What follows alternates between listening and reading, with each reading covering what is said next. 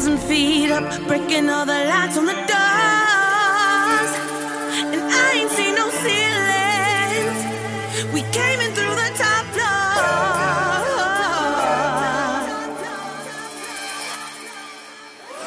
3 oars rip right round your jugular. 3 oars rip right round your jugular. 3 oars rip right round your jugular. 3 oars rip right round your jugular. You're listening to Feminist Killjoys, PhD, an hour of feminism, pop culture, and politics, as discussed by two professional killjoys. I'm Rachel. And I'm Melody. And today we'll be talking about Drake. Drake. Welcome. I'm so excited about this episode. Oh, I know. This is Melody's, this is her baby episode. It's going to be a good one. Done research. I've curated. I've listened to Drake primarily only the last 2 days. I've had Drake dance parties. I've analyzed videos. I will keep it to an hour. But yeah, I'll definitely lead this one. And Rachel is always smart and has things to add to my critiques. And don't be soft on me, Rachel. If you feel like Drake is problematic, please speak up. No, I won't. I will. Okay. Yeah, no, we're both fans, but Mel's a super fan. And so, yeah, perhaps I'll have a little less Google eyes about it. Although I do have a Drake poster on my bathroom door, like a full-size giant Drake poster of him on stage, like on my bathroom door. So. I'm sorry, where did you get that poster? Not you, my friend Mark. Did you think you got it for me? No. Oh, no, I meant like weird. yeah. I thought you were like, give me credit. No, I'm like incredulous that it exists, and I would like to know where I could purchase one. I'll have to ask. I'll ask. Mark is a listener and a donator to the podcast, which I'm going to talk about in a second. But I'll ask him and I'll report back. Yes. We'll put a link where you can create posters. It's a really good picture. Yes, Mark, please email us and link to purchase-able URLs for Drake posters. Okay. Yes. Well, good. Why don't you tell us, Melody, where everybody can find us on social media? Yes, if you would like to tweet us other Drake paraphernalia that I may purchase, you can do that at Twitter, FKJ_PhD. You can like us on Facebook, just search for Feminist Killjoys PhD and like us there. If you have any comments about the show, you can obviously leave them on Facebook, or you could send us email at fkj.phd@gmail.com. Did I say FKG before? I hope I didn't. I'm so bad with our own acronym. I'm always second guessing myself. Melody originally made our Twitter F like LK. Yeah, just way off. It's like not remotely the initials. I was trying. I was like, Mel, I can't find our Twitter. And then I was like, oh, that's because it's the wrong acronym. Yeah, no, it's PhDs, okay. you know. Yes, indeed. You know, like, do you ever do the thing when you're writing on the whiteboard at school or chalkboard? I do this. I can't spell a word, and I'm like, PhD. Like, I make fun of myself for having a doctorate and, like, unable to spell traveling or something. It's Totally. I just did that with the word commitment this past week because we were talking about polyamory, and I was writing the word commitment on the board, and I was like, I don't have this word. I don't know how many M's or T's there are, but I need I always talk about how I need the red squiggly line that Word documents give me. Yes, I make the same joke, yeah. Yeah. But then teacher humor. I know, but I think students, they think it's so easy, but then if I ever have them come up and write stuff on the board, it's like a different way of writing where your brain is not computing spelling in the same way. It's really interesting. And once I get them to write stuff on the board, they get it. But it's a source of humor for us, even at 8 a.m. So yes, indeed. So that's where you can find us. Do you want to give a shout out to your friend who's helping? Oh yeah, hi Spencer. He reached out. He's another podcast guy. He does he has a podcast network, and he also does a total bike nerd podcast called The Slow Ride. It's like super inside baseball. So this is not like a general pitch for all people, unless you're really into biking stuff. But he's been kind and generous with his support and advice if needed. And he also did not mansplain any of the advice, which obviously he wouldn't, but yeah, that's great. He's a great guy. And, you know, he was, Rachel, inside comment to you, I guess, in my research, you know, on the Greenway, what the Greenway used to be, this bike trail in Minneapolis, used to be like all that graffiti and stuff. Yeah. Do you remember that? He was the one that got me that info and talked to me about it originally. Cool. Yeah. So he's been been a supporter of my work for a long time. So I appreciate him. Cool. Awesome. Thanks, Spencer. In addition to finding us on social media, you can also donate to your lovely favorite podcast. We have this cute little Melody magically got us a cute little graphic that when you press this little birdie on our main page, it takes you to a PayPal page. And yeah, we would, no pressure, but if you have a few extra dollars to spare, it's really helpful in supporting the startup costs of the podcast, which were more expensive than I think either of us thought. And also, we'd love to just keep this. We'd love to keep this content coming to you weekly, and it's a lot easier to do that if we're getting even a tiny bit of income, because it means that we don't have to work as many other jobs because we're not getting paid over the summer and things like that. So anyway, it's helpful, and from people who think about media and labor, we're producing content, and I like to support people who produce content that I like. And so maybe you would like to also support people who produce content that you like. So we know that not everybody has money to do that with, so no problem. But if you do, we'd be so touched. So that's it. Put your money where your mouth is. Yes. Sorry. I've been listening to too much of Drake's like rap. So he's very tough like recently. Rapping. So sorry. That was amazing. Rachel's never been so silent after I've said something. Okay. That didn't go over too well with her. Okay, moving on. I'm excited we're going to move on. I'm excited to hear about your check-in, Mel. Mel wrote down again, I told you, I think I said last episode that we have these little notes before the show.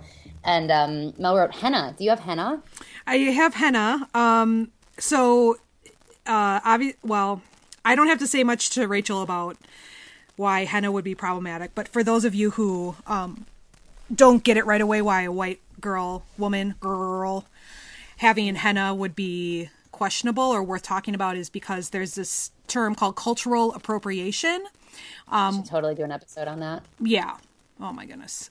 So like an example, I guess, a recent example is Beyonce actually was in a Coldplay video, and she was wearing a lot of henna, an Indian traditional dress, and that's not her culture. And so the idea is that she's appropriating culture. But more problematically is when white people do it. So let me just get back to white people.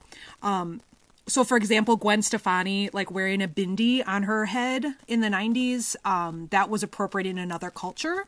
And oftentimes we appropriate like religious symbols.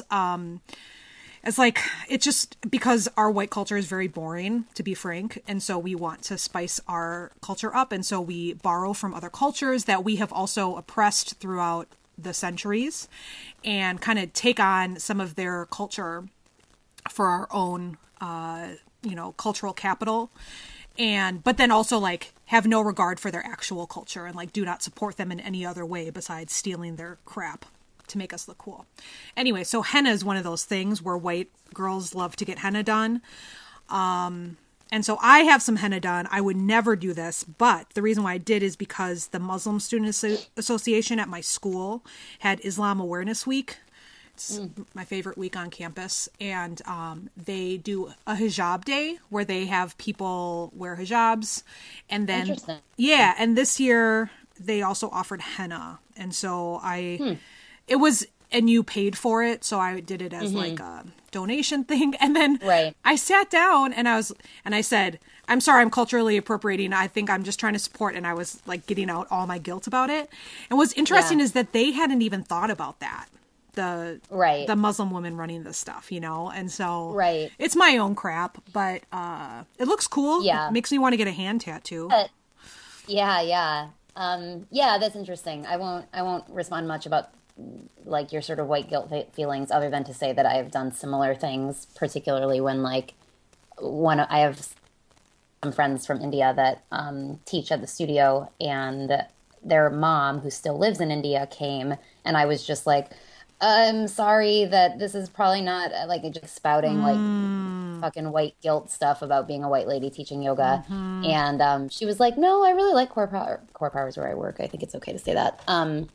But yeah, anyway, we can have a whole episode on that. But yeah, so that's cool. You made a donation and have some pretty art, and that the folks that did it for you consented to it and in fact invited it. So yeah, and I think at our school, you know, cultural appropriation is the last thing they're worried about. The first thing they're worried about is the harassment on campus, and by opening up their culture and having the white students come in and experience it is their main goal right now. So yeah, you know, and then you know, it's kind of some of the stuff we talk about. It's like, all right, well, that's 5 levels up to the current issue.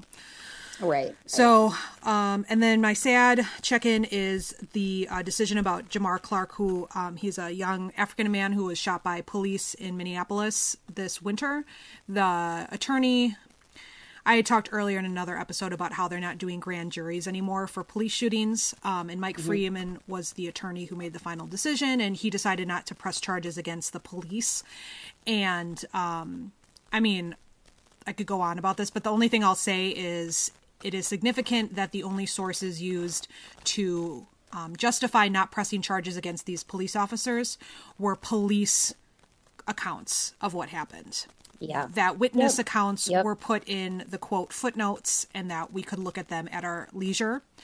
And that the fact that at this press conference they were going to reveal all this video that would pretty much support their claims, the police claims, and the video showed nothing. Like, the videos actually showed a totally different narrative than what Mike Freeman was saying. And I am not feeling nauseous anymore about it, which is good. I think I had a good meditation on this earlier today, but like it's been making me feel really sick because of the I'm actually I'll say I'm not sure why it's making me feel so sick, but it's not good. You know, you got to trust your gut feeling on these things, and it's far from over. It's very messy, and basically the black people who were witnesses, you know, their accounts were, you know, denied, put in footnotes. Dismiss is the best word.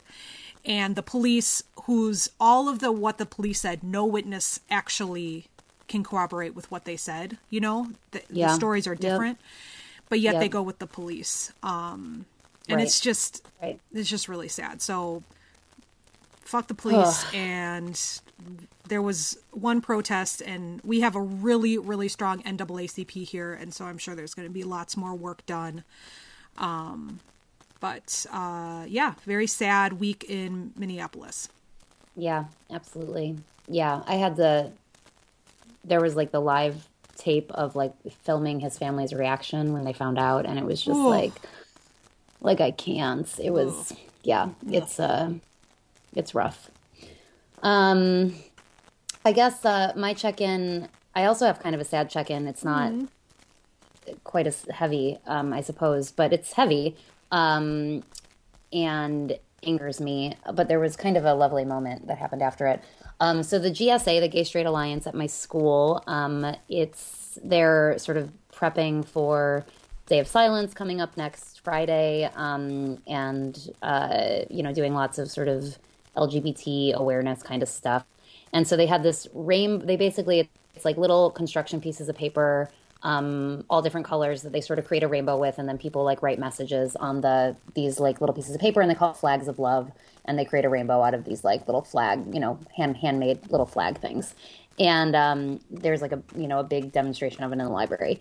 Well, in the middle of the night, there was a student who went into the library and took 3 different trips to tear down the flags, hide them under his sweatshirt, walk out of the library, come back, take the rest of take more flags, walk out of the library, to the point that the flags were all gone.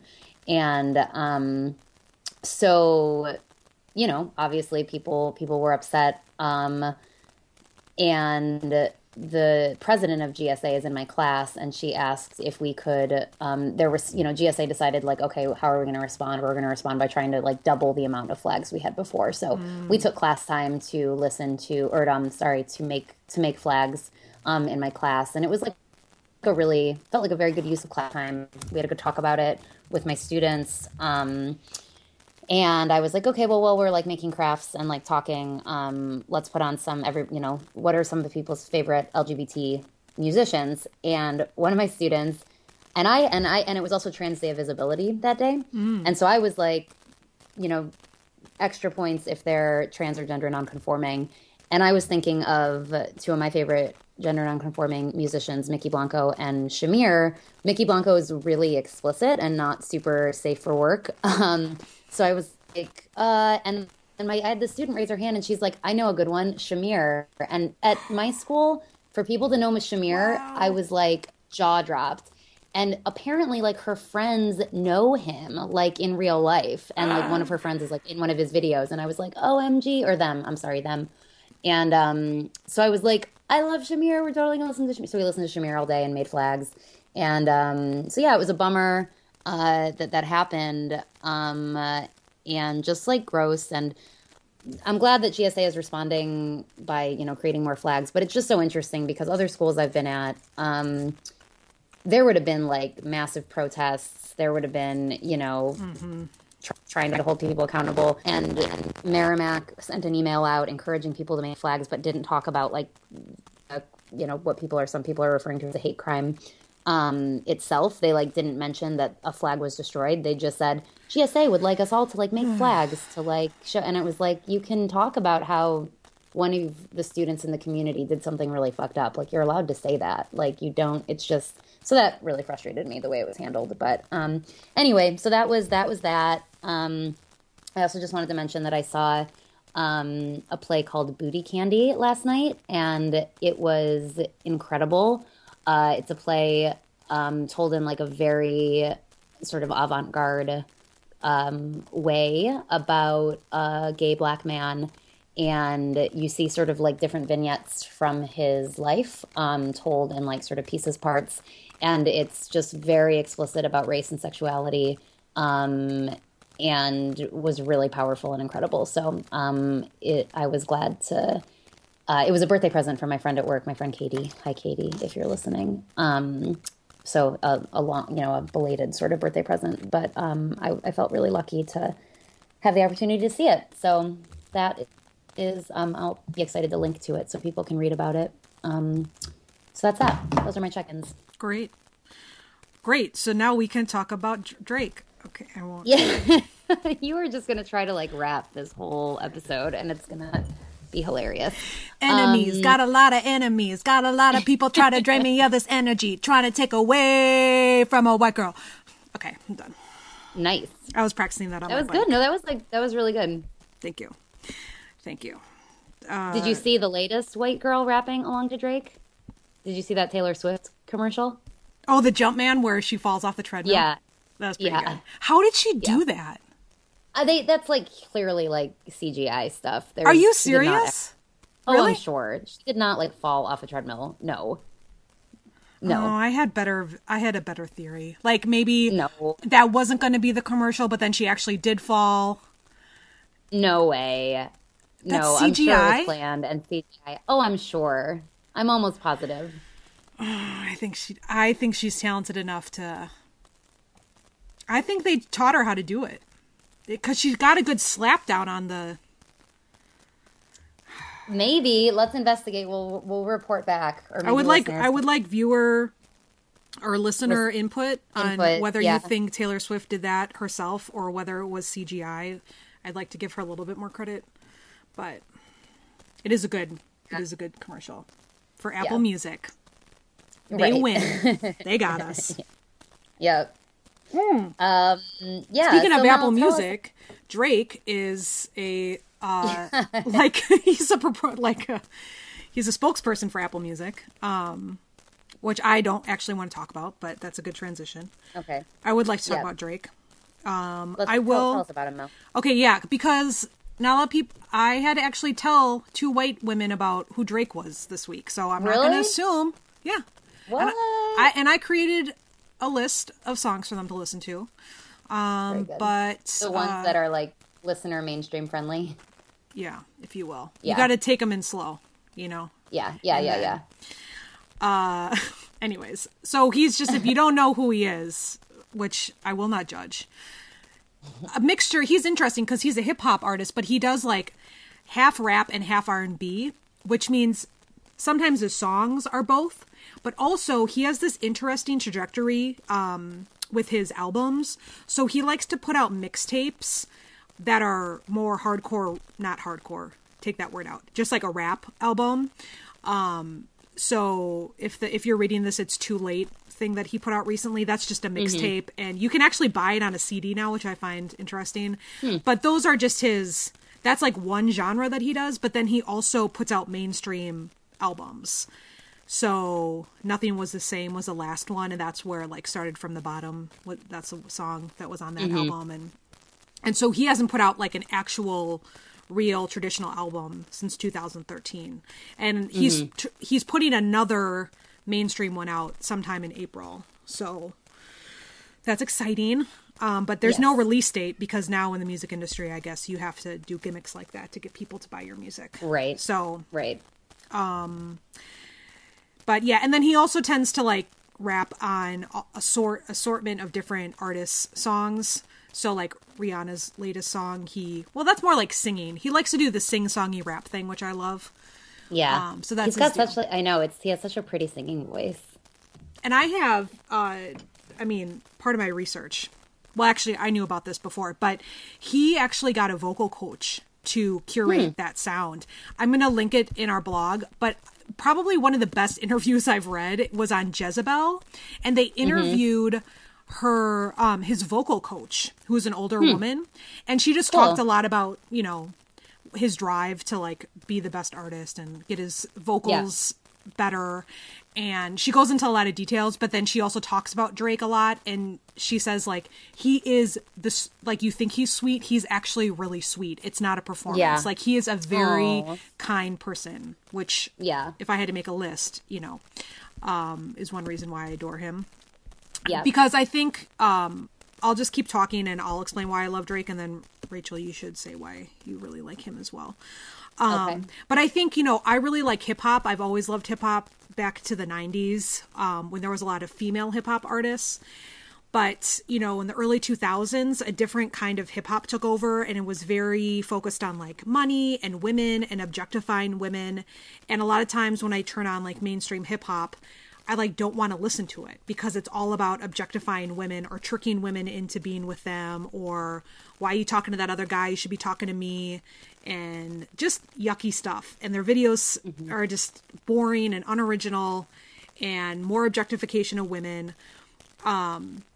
But like with Drake, he makes really good music, but also like the messages are not objectifying towards women. You know, they're often like love songs to them.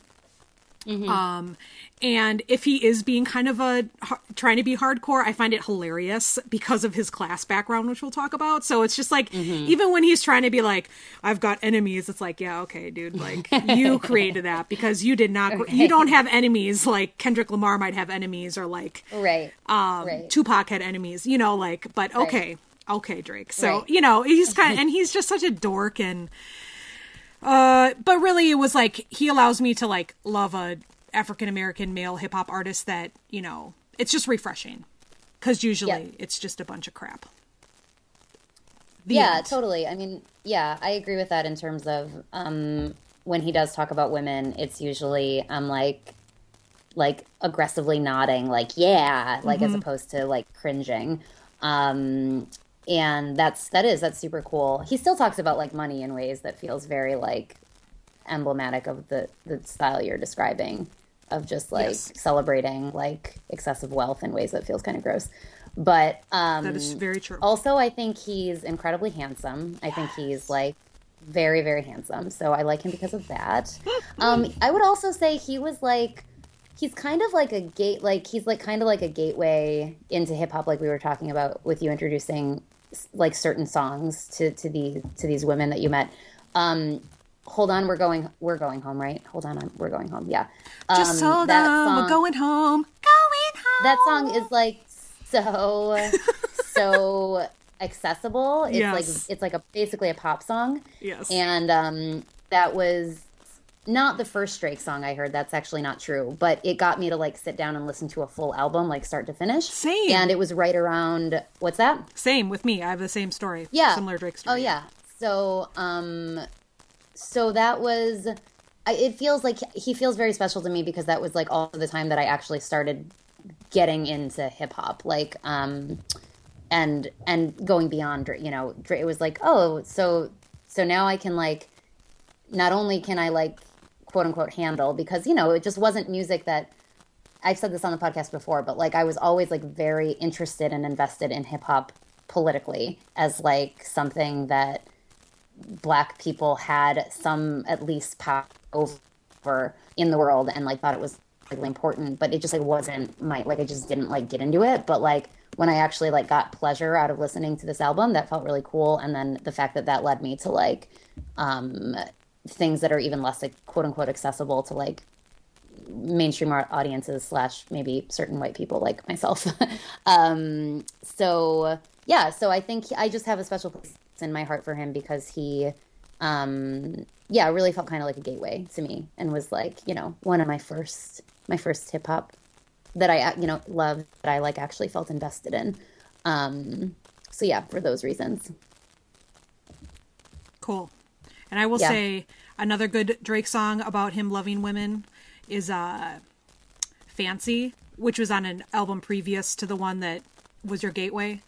And it's all about like, about being fancy and being like, oh, you're going to get your nails done and your hair done and you're going to take a while to get ready and I'll just wait here for you because I know you're going to look good when you get out of the bathroom, and like just celebrating like, you know, femininity via makeup and hair and nails. And right. So I like that one. And I like the album before the Just Hold On, We're Going Home song came from. Nothing was the same. But remember my previous boyfriend, he would use the N-word. And he says the N-word. And so, like, I was like, I don't like this. And I was like, this is, no, because I don't want to listen to this because then you're just going to say the N-word all the time. And that's, like, problematic. And then also there's this song on the album with Lil Wayne. And it's, hell yeah, fucking right.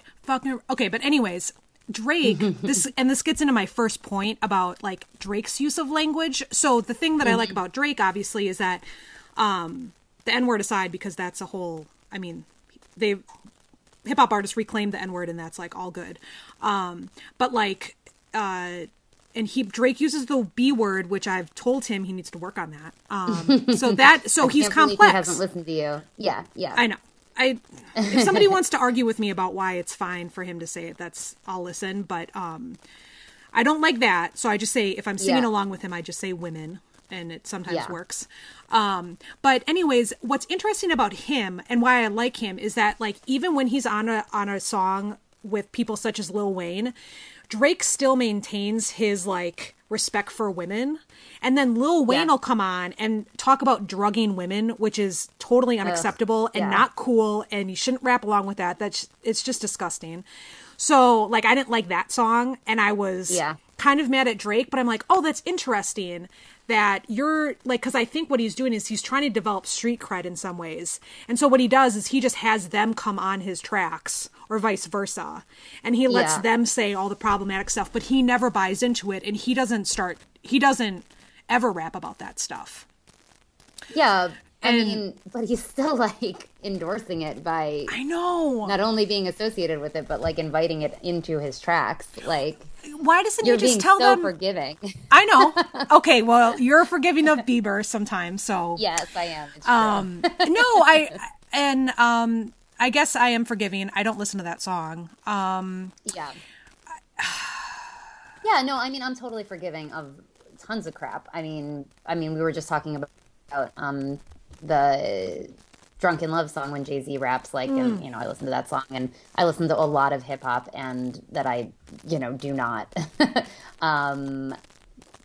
think sends the best message about women in particular. So yeah, no, I'm not judging you. But anyway, Well, and I'm that's a not. good point though. I think it's a really interesting analysis to notice that he never actually says those words out loud himself.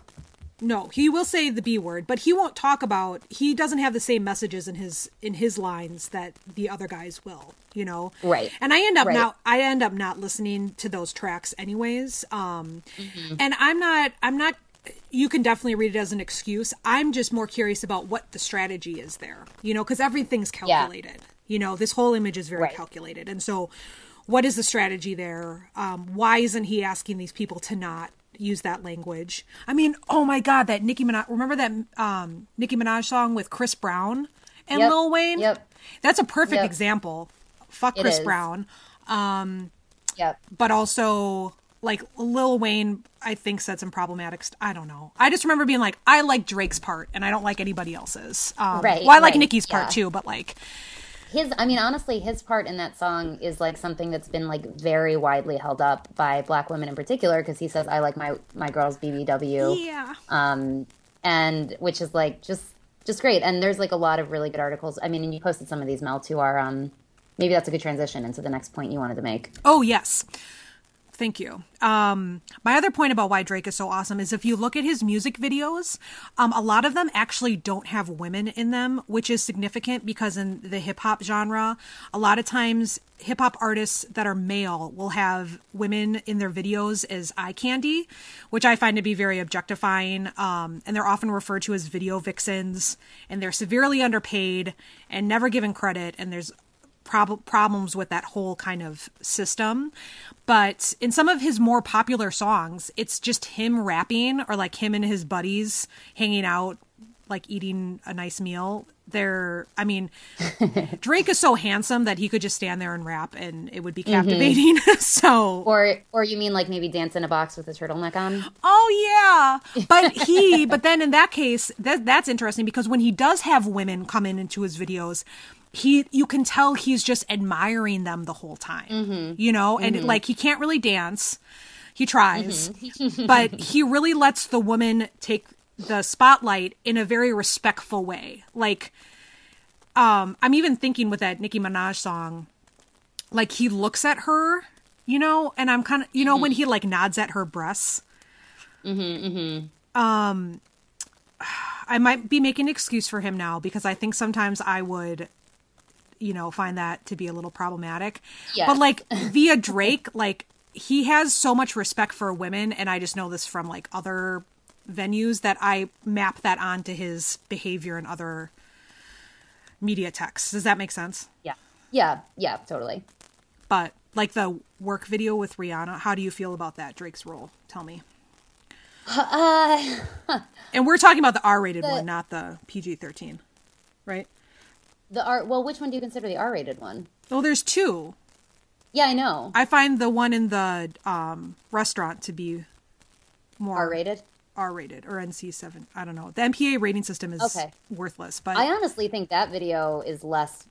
I mean, I think him sitting on the couch while she's dancing is way. I don't think I have any problems with what you're considering the R-rated one. For those of you listening, I don't work either. Videos, that's what I'm saying. Yeah, there's nothing. Okay. Yeah, I agree. But the second one where he's just like looking at her, I think there's nothing wrong if Rihanna wants to dance sexy in front of Drake, or if we're like in this video assuming maybe they're a couple or whatever, and like you're having like this like the male gaze is like okay if it's invited sort of deal, that kind of thing. But it's like there's a dude sitting on a couch like looking at a woman scantily clad like dancing, like it's not very original. Like it's almost it's offensive, but it's mostly just boring, But don't you think I totally agree with you. Do you think they were forced to make that video because the other one was too raunchy? I don't know. I should I haven't stumbled across any like insight about that on the internet. That's a good question. I'm not sure. I don't know. That's so interesting that you think that it's raunchy. It is like it's like super sexy dancing, but it's also like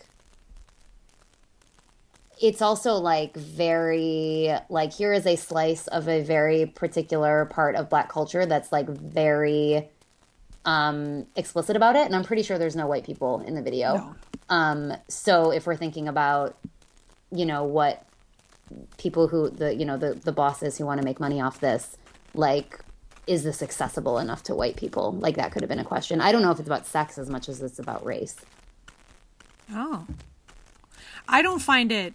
I mean, it reminds me of that Major Lazer song from a couple years ago, where they. I don't think I've ever seen any Major Lazer videos.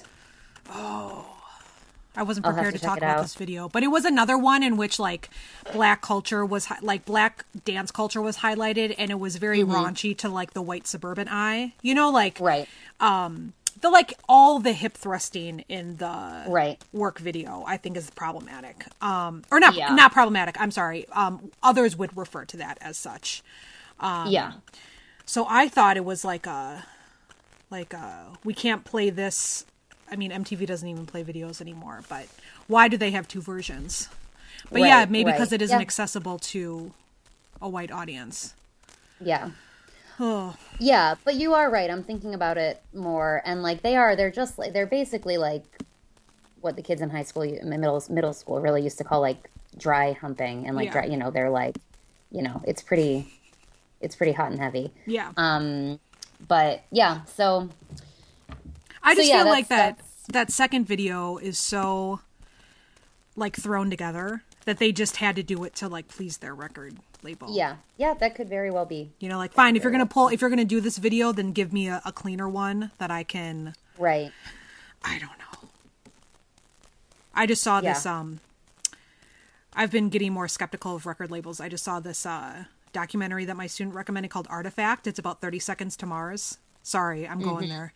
And Jared Leto. But they got totally screwed over by their record label.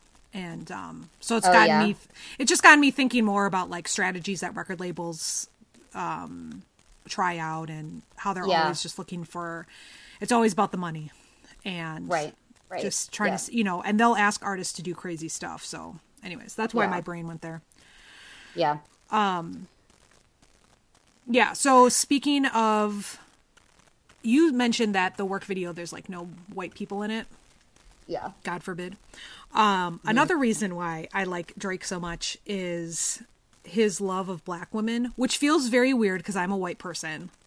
And so I will take this moment to acknowledge that we are two white people talking about Drake. And now I'm going to talk about his love for Black women.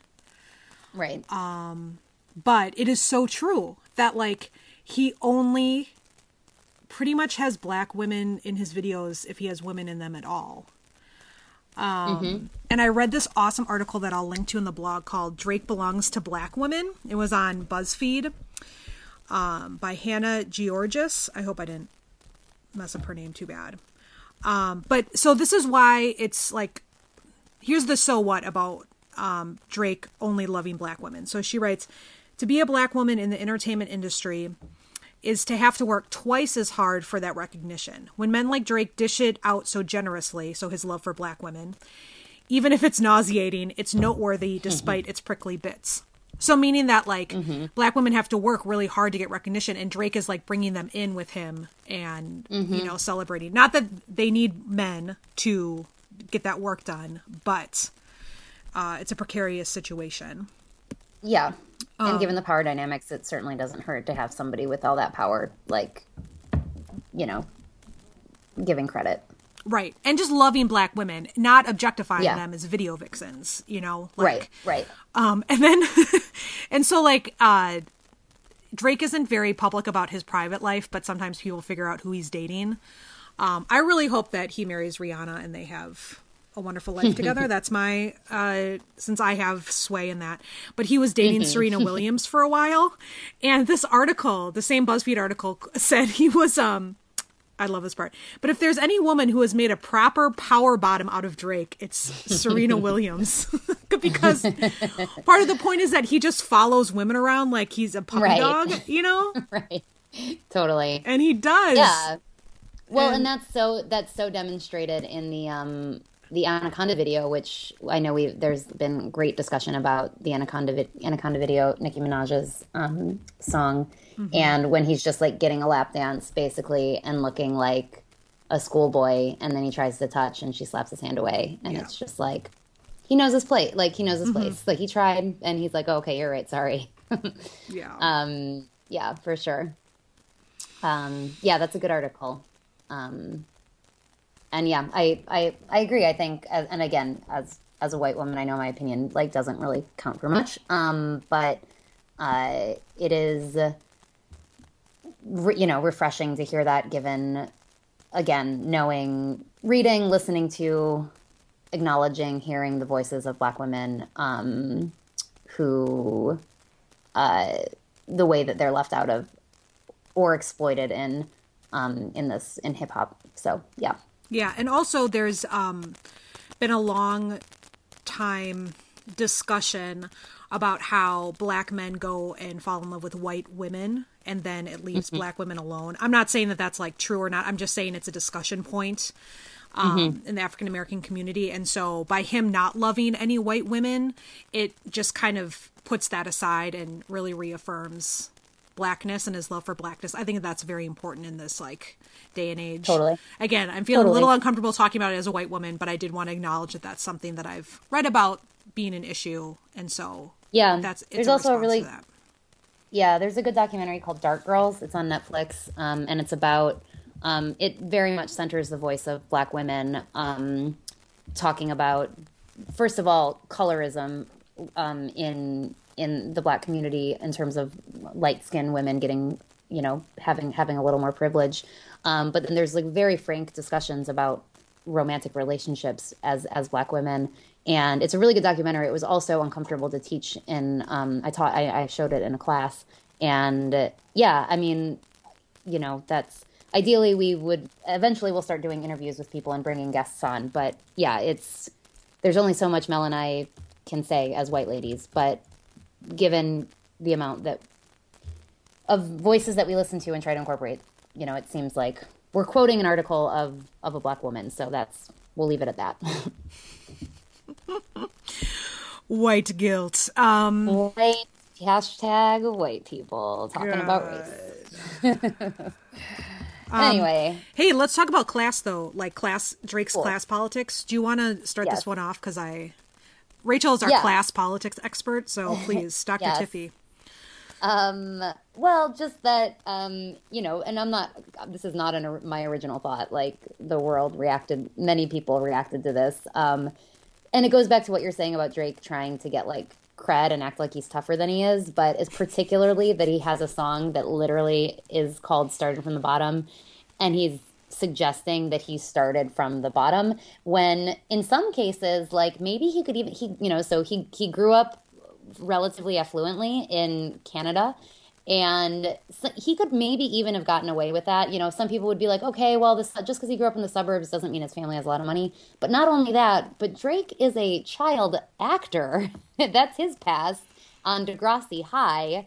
And so we know not only did he not like grow up on the mean streets of, inner city Toronto, in areas that are most disenfranchised, but he was also like a child actor, TV star, which is like a pretty cushy past, and that bottom is certainly not the level of bottom that many other rappers and hip hop people who talk about, the bottom like are referring to. So that's, many people have responded like, did Drake really start from the bottom? Maybe what he's actually saying is that he started as a bottom, but now he's a top. As a power bottom, right. But he couldn't like say that, so he had to couch it in like more. I love that interpretation, that reading, that queer reading. Maybe started as a bottom and now I'm a top. Yep. That could be. It's like it's like the hidden queer meaning behind the text. I'm going to take a pause for people not familiar, bottom top politics or about the references, especially in gay men relationships. Gay men are like tops or bottoms. It's something that gets talked about. I'm not a gay man, but like somebody who's a bottom. Everybody can have that. Yes, I'm sorry. It's just it's prevalent. Very common for gay males to identify as a top or a bottom. It is also common, maybe not quite as common, but also common for queer women to identify as that, and also some straight people. But anyway, go ahead. Yes. No, so that's it. So like people will be like, I need to find a top, and that's usually the person that's dominant, and then the bottom is like the more submissive person. So I just wanted to decode that language that we've been throwing around for those who don't queer text in that way. Yes. So, yeah. Do you know about his Jimmy dance that he would do on tour? No, I saw this in your notes, but no, I don't know what that is. Okay, so Jimmy was the character he played on Degrassi, and he was in a wheelchair in the show because he got shot during a school shooting in the show. Degrassi is a really good show, by the way. I would actually suggest watching it. It's like they talk about real issues, and anyways. So he's in a wheelchair. So for a while, Drake had this Jimmy dance that he would do on stage, which is literally mimicking being in a wheelchair. Oh dear. That's not okay. No. Yes, that is not okay. Wow. Shame on you, Did Drake. he get publicly called out on that? Did he ever apologize? Sure. Yeah, it was a long time ago. I was also going to ask, I actually don't know, does he have like a big Twitter presence or anything? Like, my question is, has he like spoken out on like Black Lives Matter stuff? No. Interesting. He does. Yeah, no. Yeah, that's unfortunate. Yeah, well, he's got a Nike sponsorship to maintain, so. Right. I have nothing to say about that. But I do want to say, he also, like, along your class thing, so yeah, he came from wealth, but he still tries to create this aesthetic that he is from the streets, even though in these songs he'll say like, my roots are Degrassi, or somehow he references, so he doesn't hide the fact that he was a child star.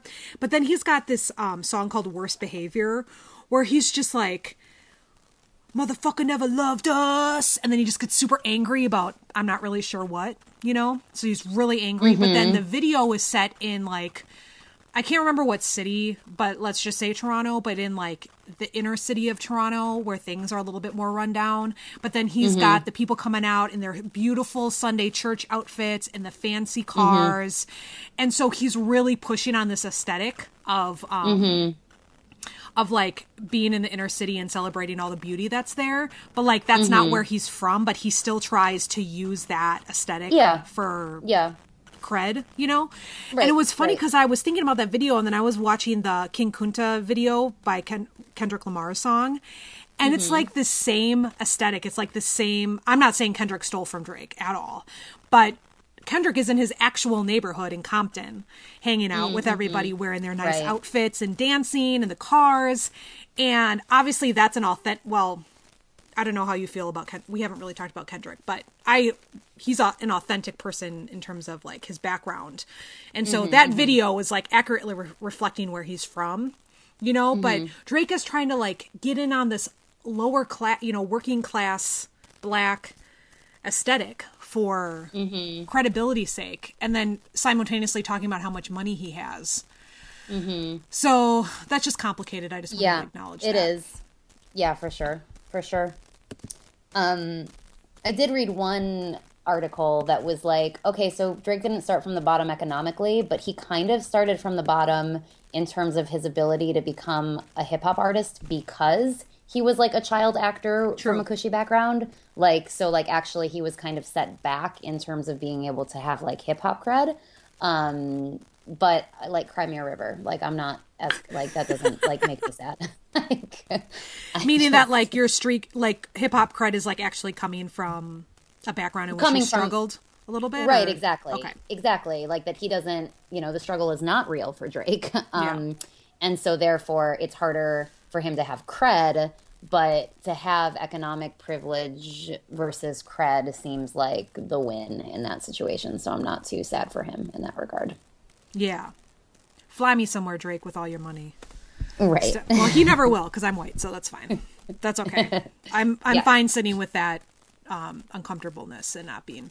It's interesting to not be hailed too, as like the person that's usually hailed by everything, media wise. You know, being called into it. It's like I like. It's an interesting feeling. It doesn't happen very much, but. Anyways, I just wanted to wrap up our conversation with the very real acknowledgement that like all the stuff that I gush about with him and all the reasons I love him is like clearly a strategy, you know, like he, you know, cause I'm not the first feminist to go on and on and on about Drake. Call Your Girlfriend is this other awesome feminist podcast and they gush about Drake too, you know, and like feminists really do love Drake for kind of a lot of the reasons that we discussed, but like Drake's not stupid. He knows that. You know, and so he just has amazing crossover appeal, like that he can get the people that are super into rap and then like the suburban moms who think he's cute and like his little like love songs. And then people like me who find hip hop to be pretty problematic, but he makes it work, you know, in all these ways. And then if he slips up a few times, you're like, it's okay. It's Drake, you know? So anyways, I just wanted to like be real with myself that it's all a capitalist ploy to get me to buy Drake posters and stuff. So, and I'm okay. Yeah. I'm okay being tricked in that way. I acknowledge it. Right. And your awesome shirt. Mel has a great Drake shirt, which you're featured on our website. It's a picture of you with the Drake shirt. It's true. I got it from. It's a really good shirt. I will not say where I got it from because I'm kind of embarrassed, but I will say I should have bought two. Yeah. You know, do you have any clothes where you're like, I should have bought two? Yeah. Oh, totally. And then now it's, I can't find it anymore. So too late. Yep. It's true. Yeah. Cool. Well, I'm glad we got to spend so much time talking about somebody that you love so much and somebody that I like very much. And even though there are like a million more people in the world whose opinion on hip hop like matters more than ours, hopefully this was just like, you know, interesting for me. It was fun as a fan and as a media critic to have this conversation. So yeah, and it's also a good primer for his album coming out this month because then when it comes out and I need to talk about it, I don't have to go into all the details as to why I love Drake. Listeners, totally, because it will. I promise you, it will be a check-in. Like Melody listening to the new Drake album will definitely make it to the podcast. Like you're gonna hear. This is not the last time you're gonna hear about Drake. Don't worry, listeners. No, it is just the beginning. Yeah. Okay, we're cool. Are we done for now with Drake? Done for now. What do you, so you're not going to, is your cat, what's up with your cat? Hello, cat? Oh, yeah, sorry, kitten. I know, we're trying. I don't have a closet that I can sit in to lock him out. He's sad because I had to give up his foster sister. Oh. And I don't even want to talk. I didn't even talk about it because I would just start crying. Okay, let's not talk about it. Does he want to say anything? Is he trying to say anything? Does he need to add something to the discussion? Well, first he's every time he meows, I'm convinced he's saying he misses his foster sister, but he's also saying that he's pretty into Drake too. Oh, I didn't know that. Yeah. Excelente. Okay. Yes. Sorry. So you're not going to tell me what you're reading this week? You're going to do something else? No, I'm not going to tell you. I'm going to. Yeah, we're transitioning listeners to our segment on what we're reading and what we're listening to. I'm not. I finished the Angela Davis book. I still read my poem book every night. I've been reading academic stuff. Nothing really super important of note, but I did watch one of like the most. I feel like it's like going to be one of the most important movies, like maybe ever of my life, just because I've never watched a movie that I felt so. Talk about like hailed and that's not a term we defined for the listeners last episode. Called into, like there's when you're hailed into something, it's like the piece of media is saying like we know you're going to identify with this because this is so much you, like this is you, and we're going to like call you into this and bring you into this. And movies don't.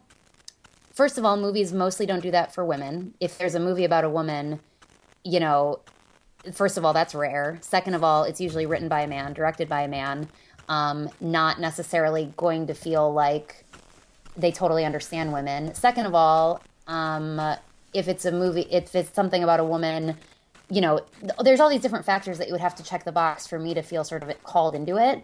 And what I have never seen until this movie is a movie about a young, like late 20s, early 30s woman who is a queer femme woman. She identifies as bisexual in the movie, but I'm just going to project queer onto it because she just was like queer femme all over the place. And just navigating like relationships, and it was so very, and it's written, directed, and starring one woman, this actual queer woman in real life. She's also Iranian. So I was not interpolated and hailed in that way. But it was so cool because it was so evidently written by a queer person, because it was just like so many elements of queer culture found its way in there. So many elements of just like being a young queer woman, like just, I was just like, holy shit, they're talking about like the disproportionate impact of prison on queer people. And I was like, you don't see that in like as an aside, it was like, that was a book club they went to and then like went someplace else, right? Like it was just like an aside. It was like, of course you're going to go to like the queer prison book club. Like you don't see that in movies, you know? And it was just really, it just really touched me. It was, and it's not like a major drama. It's kind of like a dramedy. It's like a woman going through a breakup and thinking back on her relationship with another woman. And I just loved it. It's called Appropriate Behavior. I'm going to link to it. I hope a lot of people watch it. It's a little indie movie. Is it on Netflix? It's not on Netflix right now. So where'd you see it? I use my friend's HBO Go pass. Oh, so okay. HBO, yeah. So maybe I'll link it. I'll see if there's other places people can find it, because it was just great. So I went on forever about that, but it just like was awesome for me to read that. So. Cool. Yeah. Well, I'll talk about what I'm reading. I'm reading I'm excited to be reading this. Way to preempt my announcement. I'm sorry. Jeez. If you all can't tell, we're not in the same room, so it's really funny to like communicate in a professional way when we can't see each other. Anyways, The Life-Changing Magic of Tidying Up. Do you have this book? Well, I gifted it to my mom. Hi, Mom. Oh, Mom! What up, Mom?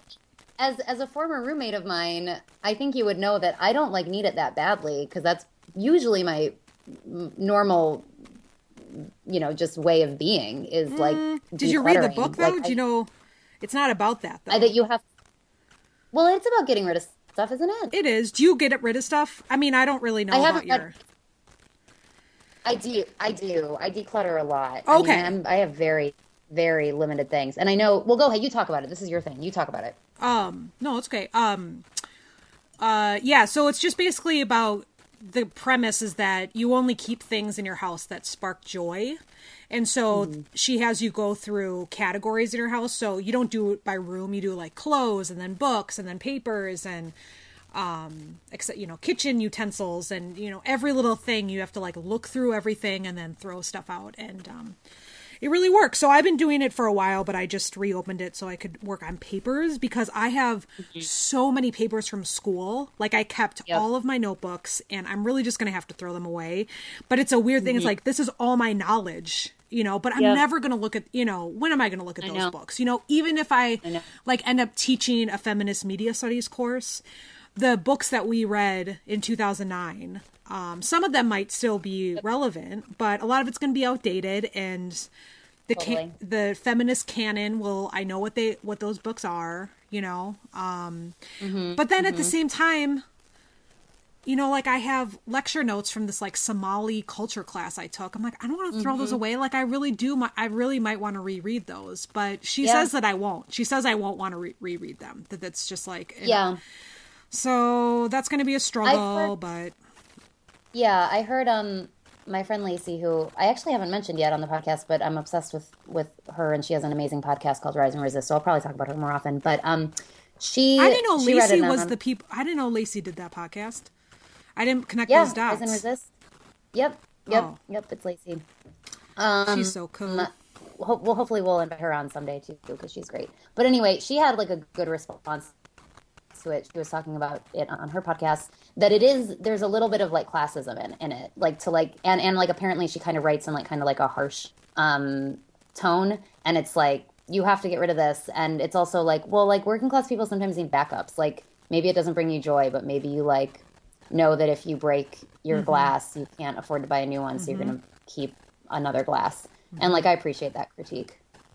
And she talks about throwing your things away. Ugh, that's throwing them away. She's like, get garbage bags and throw them away. I'm like, no, donate. No, I know. Like, really? So obviously I donated my stuff. And there's actually a book. I have a bunch of books. I actually have a bunch of school books I'm getting rid of. They were expensive, but like, for me to like go online, actually, if you want them, you can make some money if you want to try to sell them. But like, I'm just not the type of person that's going to take the time to sell these books online, you know? Yeah. And so, anyways, this Black-owned bookstore is doing a fundraiser and they want a bunch of books. And so I have a lot of stuff from like things that I think that bookstore would appreciate for their sale. So I'm going to give them some stuff. So anyways, it's making me feel good. Like, I'm getting rid of stuff, but I'm giving it to Goodwill, and I dropped off a bunch of food at the Trans Youth Outreach Center. They've kind of switched up in Minneapolis. So yeah, it's been good to like give away things that other people will need. That I have too much stuff. Anyways, that's what I've been reading. Yeah. Mel, just so you know, I'm not sure if this will happen for the audience, but you sound really fuzzy to me, so I'm not sure if our listeners will hear that or not. But just FYI, you sound fuzzy. I don't know. The whole time moved. I sounded fuzzy?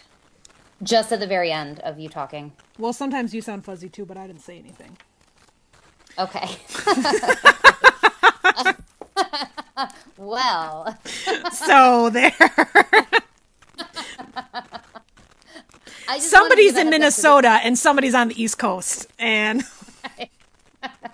no, I just sort of wanted to say it out loud because it was like really almost inaudible, and so if listeners hear that, I just wanted to acknowledge that was that happened with you too. But I was kind of like, well, okay, maybe our connection is we'll see how maybe this is all pointless chatter. Anyway, yeah, cool. Okay, well, interesting that you're reading it, and yeah. We're really close to time, so I'm just gonna say the song I'm listening to on repeat super fast. It is a Drake song, but it is his work, which we've talked about a lot, the song, but it's a remix, and I'm using it in my sculpt class, and it is a sweet remix, and it's really good. I would like that. And who remixed it? Good question. I should give credit. I will tell you in 1 second. After I talk about the song I'm listening to on repeat, which is can I take it over? I'll take over while you do your research. King Kunta by Kendrick Lamar. I got his album finally. Like, it was like he came out with so long ago. But anyways, I really like that song. Again, a song not about me at all, but I really like Kendrick for many reasons, but obviously he's speaking directly to his peers, and I learn a lot listening to that music, and so I definitely don't pretend to act like it's for me or anything, but I do. It's good. I try to listen to people's perspectives in all ways, and in hip hop, it's been helpful for me to listen, and it's helpful in school too. You know, if people are like resistant to Black Lives Matter, I'm like, well, Kendrick Lamar said that blah blah blah blah blah, and they're like, oh, you know, it's like, all right, fine, if you're gonna believe Kendrick Lamar over me, that's cool. I quote him. Right. But it does help. It does help. Or like Frank Ocean was big for a while, and I would quote Frank Ocean, and I'm like, God, I love him so much, and I want him to put another album out. I just love him. Should be coming soon. Who did you remix? Yeah.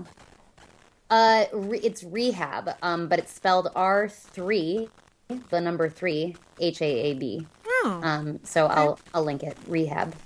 Oh, one of my students, I know we're out of time, but one of my students did this awesome paper on, like, everybody makes fun of Rihanna for talking gibberish in that song, but it's her native language. Yeah, I often wondered, like, just even the use of the term gibberish. I'm like, I'm not so sure that that's like, I don't think that that's the case. So, that's interesting and actually doesn't surprise me. So right, it's especially gross that people are like, you know, say that in response. Anyway, it was on there was an NPR story, and they were like kind of laughing. They're like, haha, why is this song number 1? Ha ha ha ha ha. It's like, all right, shut up, old ladies. Ugh. Let me tell you. Yeah. Right. Give her respect. Although her album is number 1 because she gave away copies. Trivia Oh, fact. okay. Just so you know. Okay. She got platinum because Cool. she gave away All a right. million. Okay, I'm done. Sorry, I'm talking too much. Rachel's cutting me No, off. no worries. That's it. Thanks for Okay. listening. We'll hopefully engage with you on social media. We'll be in next week. 1, 2, 3. WTF Power. Got really close that time. Kinda close. Okay. See y'all. Bye. Bye. And I feel it taking over. I better find your loving. I better find your heart. I better find your loving. I better find your heart. I better find your loving. I better find your heart. I better find, give all my love, and nothing's gonna tear us apart. I'm more than just a number. Hey, hey, hey. I doubt you'll find another. Hey, hey, hey. So every single summer, hey, hey, hey. I'll be the one that you remember. And I better find your loving. I better find your heart. I better find your loving. I better find your heart. I better find your loving. I better find your heart. I better find, give all my love, and nothing's gonna tear us apart. It's more than just a mission.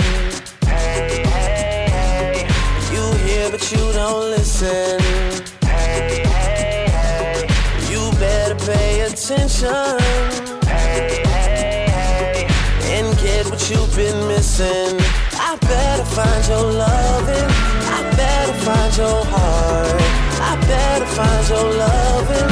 I better find your heart. I better find your loving. I better find your heart. I better find, give all my love, and nothing's gonna tear us apart. Too many times I've been wrong. I guess being right takes too long. I'm done waiting, there's nothing left to do but give all I have to you. And I better find your loving. I better find your heart.